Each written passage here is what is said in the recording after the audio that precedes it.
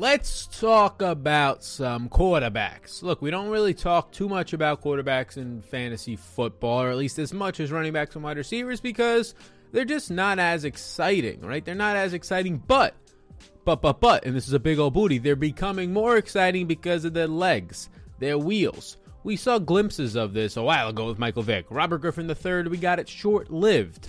Russell Wilson, when they allowed him to, right? It was great. Mobile quarterbacks. And then the flood of mobile quarterbacks came into the league. Lamar Jackson changing the game. Josh Allen last year with different styles. And now you're seeing a couple of mobile quarterbacks this year. So it's becoming more exciting to talk about them. And it's not just the late round quarterbacks, right? The late round QB that is now the way to win the leagues. The middle round QBs are slowly becoming more important. Like the Lamars, Josh Allen's, Dak Prescott's, and other mobile quarterbacks, Jalen Hurts even, this year. But late round QBs, they still matter. Oh, they still matter. Why? Because you get to spend a late round pick on potentially a league-winning quarterback. 3 years ago, Patrick Mahomes. 2 years ago, Lamar Jackson, right? These are MVP players that end up finishing as the overall QB1s, and they were drafted in the double-digit rounds. You got that in some instances last year with guys like a Josh Allen, not necessarily the late rounds, but you can get him often in the 8th to 9th round last year. And if we want to talk about late-round QBs going at 10 rounds or later, I got 2 of them today for you. 2 of them that nobody wants to draft. And look, these guys don't have to be the number 1 overall quarterback, but they're being drafted as if they are outside the top 25 quarterbacks right now, as if they are bottom 5 starters right now. And I think that, hey, I'm willing to take the chance on these guys inside the top 20. I think that they have a lot of upside. I think that the teams around them are quality teams, are becoming quality teams because of the coaching and who is surrounding them on the offensive side of the ball, offensive line play and or weapons. So let's break down these 2 quarterbacks right now. Like and subscribe this video as well while you're here. The first one is going to be Mr. Jameis Winston. Jameis Winston last year with the Saints did not start a game, only threw 11 times in a couple of appearances, and there's a lot of pros and cons that go along with Jameis Winston's game. I mean, if we want to start with the pros, you can just go back to 2019 when he was a league leader in passing, when he was second in touchdowns. And we're talking about fantasy here, so he was the fantasy quarterback 1 that specific season. And now he's surrounded by some solid weapons in Michael Thomas, who, as long as he's not in week 1 dealing with a high ankle sprain all season long, should be back to the former Michael Thomas that we know of. Alvin Kamara, who last year the number 1 pass catching running back in both target share, receptions, all these types of things in the NFL. So there's 2 weapons right there. Adam Trautman, they're saying, could become something in New Orleans. And if that's the case, and if any other wide receiver, Tre'Quan Smith, finally can get that 5th-year breakout, right? 4th-year breakout, potentially Marquez Callaway, there's some weapons around him. Not only that, but there's an offensive line around Jameis Winston. Now, what are the cons? Well, the cons are the real-life stuff that happened in 2019, outside of fantasy. The reason why he threw for so many yards and so many touchdowns was they were pressing because he threw 30 interceptions in the season. The other downside is that there is some quarterback competition here, and honestly, last year, if you look at it, Taysom Hill, when Drew Brees got hurt, came in for 4 games. He started all 4 games. He went 3-1 during that time, and oh yeah, he looked pretty dang good. So the possibility of, even if Jameis is named the starter, which is what we're hoping here and we're expecting, if he's named the starter, there's a chance that he could be benched if he's still the sporadic Jameis Winston of throwing interceptions. Now, Jameis Winston, what is the ADP on Jameis Winston? He is currently going on ESPN as the quarterback 29, currently going on Underdog, where people are putting their money where their mouth is, the sharp ADP, Underdog Fantasy, proud partners of this show, quarterback 25. He is my quarterback 19. So a lot of people are baking in a ton of risks here. And one of those being maybe he's not even named the starter. I'm expecting him to start. I'm expecting him to be solid for fantasy. Better coaching staff around him than the time that he was in Tampa Bay. Much better running game and running back around him. It's not Ronald Jones and Peyton Barber who have no versatility to their games. Now, the thought is that Taysom Hill is going to be a quarterback only this year, as he's been practicing all offseason as just a quarterback. And last year, his stats you can see on the screen in his 4 games as a starter, 82 for 114, 834 yards in 4 games. So not the greatest. 4 touchdowns, 2 interceptions, but on the ground he had 4 rushing touchdowns and over 200 yards, winning 3 out of those 4 of the games. Now, the defense obviously helped. Having Alvin Kamara pop off during a couple of those games, especially the last 2, is going to help you as well. The offensive line that Jameis would be playing behind this year, last year it ranked number 13 in pass blocking. They had some injuries they were dealing with, and this year it's projected to rank number 4 overall. We'll see if their rookie from last year can take a step forward in Ruiz. So this is going to be a situation that you have to monitor. But let's just compare Jameis to other guys going after him. Jameis Winston, again, right now, based on ADP, 25th on Underdog, 29th on ESPN. My quarterback, 19.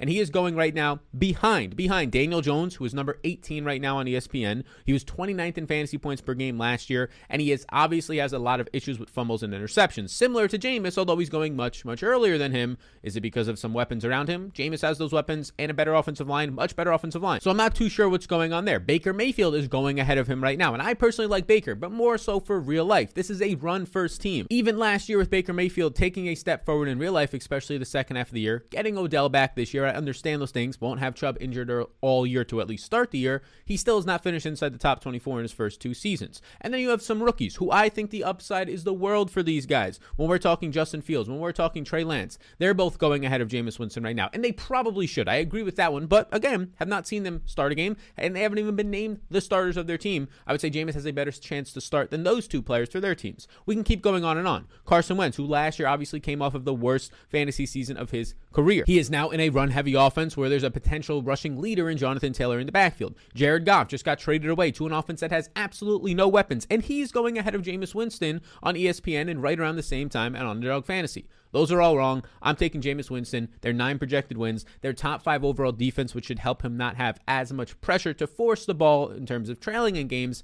Give me Jameis Winston as our first late-round quarterback. Now, the second late-round quarterback, it's going to be a little bit easier to break down. This is a rookie. Picked second overall, Zach Wilson to the New York Jets. There's 3 big pillars we have to talk about here. The first one is improved offensive line play, sound coaching that was brought in, and doing all they can to surround him with talent. Improved offensive line play. Started last year with Mekhi Becton. This year they drafted Elijah Vera Tucker. They just paid him his 4-year, $15 million salary. And then they also brought in Morgan Moses, a right tackle, to a 1-year, $4 million deal or so. And this is very underrated. 16 games last year with the Washington football team. He played over 1,000 snaps, one of about 40 offensive linemen to do that. He was number 12 in run blocking and number 25 overall. A top 25 offensive lineman, very underrated, brought in by the Jets. Now, there's sound coaching that they bring into the situation here. Robert Saleh, 17 years of experience. He brings over a bunch of guys. The offensive line coach from the San Francisco 49ers. Mike LaFleur, the offensive coordinator from the San Francisco 49ers. And what do they want to do under the Kyle Shanahan scheme on offense? Well, they want to be able to be innovative, fast, and explosive. They want to be deceptive as well through play-action passing. They want to be able to use a lot of motion. San Francisco in 2020, number 1 in motion plays on offense. And the New York Jets, borderline bottom 5. They were bottom 10 in that department. So they're going to have this whole San Francisco regime basically moving over here. And that was obviously a very efficient offense. We'll see if they can continue that, obviously, without Kyle Shanahan. And then finally, what do? They're doing all they can to surround him with talent, right? They ended up bringing in Corey Davis and Kenny Golladay, both going to New York, actually, ended up getting paid this offseason. Davis being one of them means 3 years, $37 million. Yeah, they're going to probably use him. They ended up signing and drafting a 4th-round pick in Michael Carter-Williams, a pass-catching running back, which is potentially your quarterback's best friend. Some people say the tight end. A pass-catching running back and a versatile running back is becoming that as well. They draft in the 2nd round an explosive receiver in Elijah Moore who can patrol the slot and maybe play the outside. They get Jamison Crowder to take a pay cut. They get him to trust in what's happening there. He wants to stay there. He is as secure as they come. He's only 27 years old, even though he seems older than that, and he's a secure veteran in the slot. So they're giving him these security pieces. They're giving him the big outside clasher in Corey Davis. They still have Denzel Mims, last year's 2nd-round pick. They have Keelan Cole as a slot depth piece. They have Chris Herndon, if he ever wants to come alive, the former before Adam Gase, when he was on the New York Jets for that first year before he got hurt, and he's been hurt basically every year. He was a top 10 yards per route run, top 10 yards per reception, tight end. So there's clearly a lot here that's going to be putting Zach Wilson in a position to just be a quality starter. It doesn't have to be a top 10 quarterback, although the upside is there. Nobody's buying into this Jets offense.